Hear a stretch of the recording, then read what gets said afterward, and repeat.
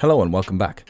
My name is Luke and you're listening to another episode of the Next Stage podcast by Web Summit. Up next we have an interview with the charismatic founder and CEO of beloved gaming company Razer, Liang. The startup's latest trajectory is not a route taken by most, moving from being a static provider of hardware to software, services and payments courtesy of a partnership with Tencent. Listen in as Min talks about taking mobile gaming to the next level. Hey Min. Yes. How are you doing? Good. What should we talk about today? Anything but that. So you did ask on the internet your many followers and fans, right, what to talk about. So you guys are very famous for being the big gaming company, right? You sell keyboards, mice, laptops, but you've got a whole bunch more things, right? So talk about some of the other products that you guys sell that aren't, obvious things, gaming-wise. Our motto is for gamers, by gamers. So if you're a gamer, you'll probably be familiar with what we do. And essentially, we're not a gaming company per se. We don't make games, right? But we're everything between the content, the games itself, and the gamer. And we've built an entire ecosystem around the gamer itself. So we've got hardware that many of you guys may be familiar with, the laptops, so on and so forth. We've got a software platform. We've got about 60 million gamers on the platform itself. And we've got services. And pretty much for the services right now, we run Razer Gold, which is probably the world's largest virtual credit. It can be used in a multitude of different games from Blizzard, Tencent, NetEase, so on and so forth. You buy the games or you buy in-game credits? Microtransactions, right? So you buy Razer Gold, you can use it in a multitude of different games. It's pretty much like the US dollar for games out there. Okay. And also phones, right? So you guys have launched 2 phones so far, right? Is there going to be a third one coming? So we don't talk about future product along the way, but come on I don't talk about future product, especially on stage with you. Okay. But fundamentally, I think mobile gaming is a big part of our business right now. We're very passionate about it. We're very keen on it. It's one of the biggest growth drivers. We're seeing gamers everywhere. Throughout, I was on a flight over here. I was just tweeting about it that I was playing a game on my mobile phone, and the flight attendant comes by and trash talks me in the plane itself. Yeah, well, she asked me, what level are you? And I said, she said she played the game, right? Which game was it? Candy Crush? I'm not going to talk about it. But anyway, it was on Cathay Pacific, which was a great flight, by the way. So you're going to plug the airline, but not the game. Absolutely. Okay. So, but in terms of phones, so how many phones did you had a first-gen phone, a second-gen phone. How many phones did you guys sell? Was it a success? Would you say? Now, when we looked at the gaming smartphone, back then, I think, the whole mobile gaming business was considered more casual, Candy Crush, so on and so forth. But game. We were seeing how processes were coming through along the way that we see the graphics capabilities, and we were seeing some of the core games move across from the PC to the mobile phone. So that's when we said, okay, how do we get mobile phones to the next level and potentially create an entire industry out of it? So our goal, fundamentally speaking, was we wanted to have users look at the mobile phone as a potential core gaming device, and we've achieved it. Over and above, we just announced our partnership with Tencent, for that matter, where we are looking at the entire ecosystem of mobile gaming. So we're looking at accessories for mobile gaming. We're looking at software for mobile gaming. We're looking at services like Razer Gold that we can use for mobile gaming too. Okay. So it's the entire spectrum that we're looking at. So because I saw some of those phones that you're talking about, and they look very similar to the phones you guys did. Yes. So you got a clone, right? How does that feel? I mean, does it make you feel like that it's great that companies like Xiaomi and others are copying you, or do you feel like, hey, we did all the work on this, and you're just well, if you look at us? the gaming peripherals industry, there are a whole bunch of clones out there. Gaming laptops, a whole bunch of clones out there, and the gaming phones. I think for us, for gamers, by gamers, I think there's always a brand. There are always different categories. For us at Razer, we are very focused on the premium category, on innovation. We only want to do the best along the way. And I think it's good that we see the entire industry really coming to bear and piling on, right? Because the more choices for gamers, I think it's better. Even the software that we've got is licensed by many of the other companies out there. So Chroma, for example, it's a lighting system that we could have kept. But what we did, and Chroma essentially It's probably the world's biggest kind of RGB lighting platform. Now, we could have kept it for our own hardware, but what we did was that we opened it up to every single other hardware company out there. Why? Because we're not a hardware company. We're this entire ecosystem. Because bear in mind, at the end of the day, at the very core, I mean, we're all gamers at Razer. We want to play different games. We want to try different cool shit and things like that along the way. And it seems like all the fans you've got out there have ideas, right, that they sometimes come to you with. I'm not going to mention one particular one that we agreed to not We can talk about it. The toaster. Why is there a Razer toaster? What is this crazy thing? We essentially have a platform. We've got probably one of the biggest social media presences for a brand out there. We're on Facebook, we're on Twitter, we are on Instagram. So fundamentally, we get a lot of feedback from the gamers. And oftentimes, you know, they're all weird, offbeat ideas, cool shit, not so cool stuff. But, you know, we look at that, and one of them that kind of stood out back a couple of years ago was a call for a Razer toaster. So the thing about Razer, we've become this massive lifestyle brand where we've got apparel, which is very popular, our T-shirts and stuff like that. And then there is the toaster, right? So that was something which was asked for by the community. And I decided to take the piss out of them, and I said, okay, sure, you know, get 1 million likes on your Facebook page, you dumb peasants, and we'll see if we'll make a toaster, right? In jest. You're calling them dumb peasants in jest, obviously, right? Not Well, the toaster peasants, the toasterists, okay. as I like to call them. So anyway, they get up to like 45,000 likes, and I'm like, man, these guys, I'm like way ahead of them. There's no freaking way that they're ever going to make 1 million likes. So I start making even more. I mean, we do April Fool's jokes. We have Easter eggs and stuff like that, just to kind of take the piss out of them. Right. So this guy then messages me on Facebook, and he says, I will get a tattoo of a Razer toaster. So I said, sure. Every Razer toaster is worth 100,000 of the likes if you can get to 1 million of them. So this guy then comes out and says, I'll get 10 of the tattoos. And I said, no, it's got to be different people and things like that. And now today, there are 12 people on the planet who've got a Razer toaster tattoo. You have to make the toaster now, then. We'll see. Okay. Well, the toaster's going to come, yes. But I never said when, so I'm still working on it. Okay, so but I mean in general, in terms of how do you ideate new ideas? When you're thinking about what to do next, where does the idea? Well, for gamers by gamers. I mean, that's something we take very, very seriously. So most of the company, we're all gamers. We just design products for ourselves. So like you're in the shower and you think to yourself, oh, if only we had a Razer shower gel or whatever.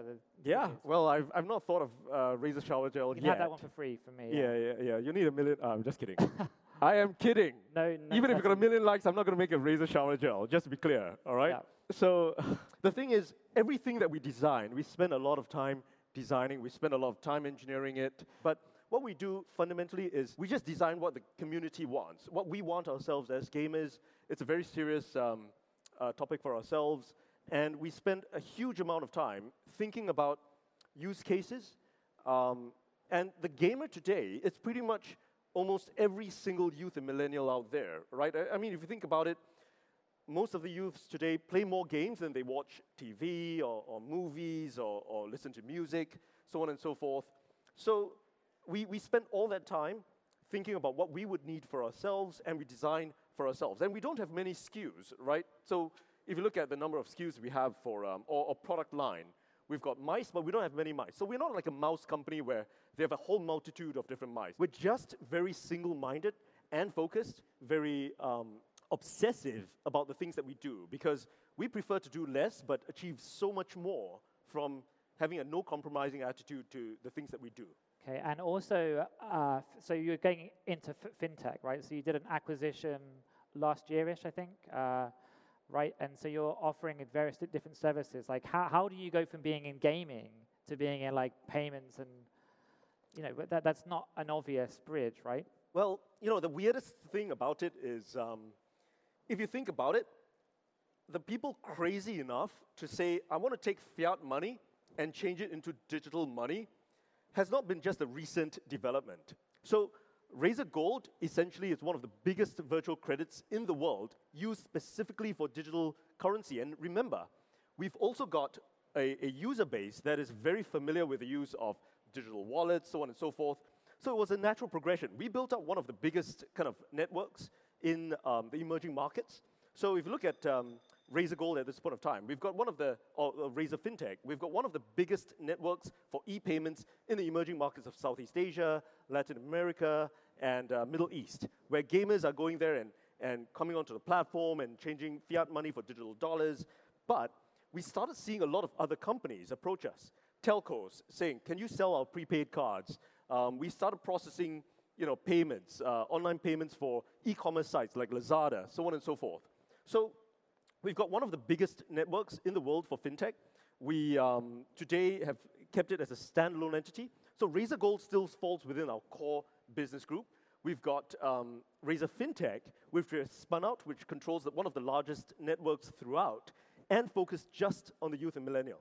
That's what we do. So what's the end game for that? Because you've got people like Gojek and Grab, right, who are doing payments. They're moving towards like, I can send money overseas to family. I can get like a loan. Are you going to be doing that too? I think for ourselves, it's a little bit like Razer, right? Throughout, we've just been laser focused on our user base. So we feel that the youth and millennial out there, it's incredibly unbanked, right? There's so much that we can do over and above the traditional I think services, financial services for the youth have been woefully inadequate. So what we want to do is to partner some of these large partners. So a good example is we recently announced our partnership with Visa, and we find it incredibly progressive. They've got a massive network of users. They've got some of the most incredible technology platforms out there. And now they're connecting together with us to see how we can bring additional services across to the youth. So over and above, we're working with startups out there in terms of fraud management, so on and so forth. And this is a market that we think is incredibly untapped. So it's cool stuff that we want to be able to do for the youth. So how do you personally, as CEO, so I know you get involved in design, right? Like very heavily involved. How do you manage that and doing fintech and doing apparel and all those other things, right? I mean, are you hands-on across everything, or do you sort of hand off the fintech to the guys that are doing that? We've got a very talented group of individuals at Razer, very passionate, and all of them have a huge role to play, much bigger in many aspects than myself in the organization. So, and every one of us, we know what we're good at, right, over and above. Myself, I'm very hands-on on the design aspect for the product development, so on and so forth, for the organization, but all of us have a part to play. It's really the team. A single person could not necessarily do everything, over and above. I'm really curious, what's it like being the CEO of a public company, right? So you guys, 18 months ago-ish, right? That you went public. Okay, you're not counting. 18 months-ish ago, right? End of 2017. Yes. You went public. How does it feel going from being like the CEO of a private company, and as we all know, you're very charismatic and you'll say what's on your mind. Like, has that changed now that you've got responsibilities as a public business? No, I think we've been operating a bit like a public company for quite some time. Running a company is a bit like a game also at the same time. It's a bit like a real-time strategy game. That's the way I see it, right? You've got resources. You want to deploy it in various aspects. You want to build different units over and above. And I think the reporting has been part and parcel of what we've got to do. We've had to formalize a board over and above. But, it's just a lot more scrutiny. I think we've just got to be a little bit more careful, I think, in terms of talking about future product. We've got to explain that all the time. What happened? That was kind of fun, right? Well, we've got to explain certain things. If you look at our IPO prospectus, we even made this little Easter egg that we might do a toaster at some point of time. And I know the prospectuses have been being sold on eBay and things like that. It was 360 pages. There's one Easter egg in that. That was it. Right? There are a couple of Easter eggs in there. I don't think You probably didn't catch the rest. But I think being a public company, and I would actually speak about this with many of you in the audience which might be considering going public, it's an experience over and above. I think it's something you've got to go in with your eyes open, and I would say that the general market sentiment today, with what's happening, the trade war, so on and so forth, puts a bit of a dampener on certain things. But as long as your fundamentals are there, so for ourselves at Razer, we are, if you look at our last year's results, we grew about 40% year on year. Our fundamentals are great. The gaming market is massive. Esports is just taking off. but market sentiment is terrible. But the way that we see it is that as long as your fundamentals of the company does well, at some point of time, no matter what the sentiments are and things like that, the market will give you the value for what it's worth. So we just keep to it. We are very focused in terms of our business, and we believe that there will be more gamers tomorrow than today, and we just keep growing with the entire market. So you went public here in Hong Kong, and I remember at the time we kind of talked about it, and you told me that like that sort of it was much harder to be a tech company and be here, right? You were talking about how if you're on the It still is. NYSE or other places, right, it'd be easier. Yes. Is that a plan that you've got to list elsewhere in the future? So I can't talk about that, as you well know, being a public company. But I would actually say this, that if you look at throughout the entire market today, if we had listed in the US markets, I would dare say that we would be a much, much higher valuation right now, I think over and above. But the Hong Kong market, at the end of the day, is kind of depressed for tech stocks right now across the board, right? Yeah. That much said, I think for ourselves in particular, because we don't necessarily have a big exposure to China. We're diversified. A third of our business is in the US, a third in Europe, a third in Asia. We're seeing investors kind of sit up and go, okay, this isn't like a China play, which they're kind of familiar with over and above. And, when you look at value, they look at the growth prospects. Gaming is still a massive market. So we believe that the stocks, at the end of the day, will go back to fundamentals, and they'll look at the growth prospects, the trajectory. But yes, it will take you a little bit more time if you're a tech company looking to list in Hong Kong to educate the investors. But, we are optimistic that the investing public will look at it and go like, hey, look, these guys are growing, gangbusters at this point of time. The market is growing. We're seeing more gamers out there. So the value will come through. So it doesn't matter which market it is. It's just a question of time. Fair enough. Okay, we're almost out of time, but I'm going to ask you one more question. Right? What can we expect to see from you guys this year? And I know you can't talk about actual product, but what's the general sort of focus that you've got the rest of this year? A lot more partnerships, I think, along the way. We've got this massive platform for gamers at this point of time.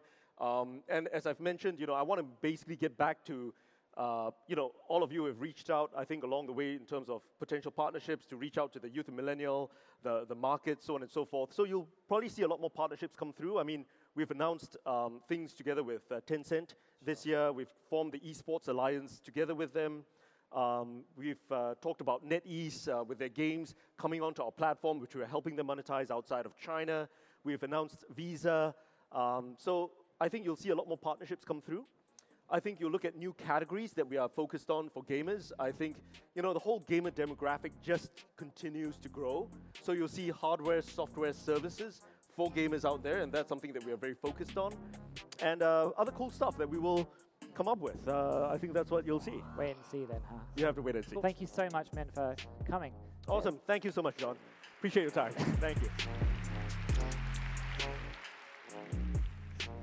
Thanks for listening. Web Summit 2020 is right around the corner, so be sure to check out websummit.com/tickets for more info.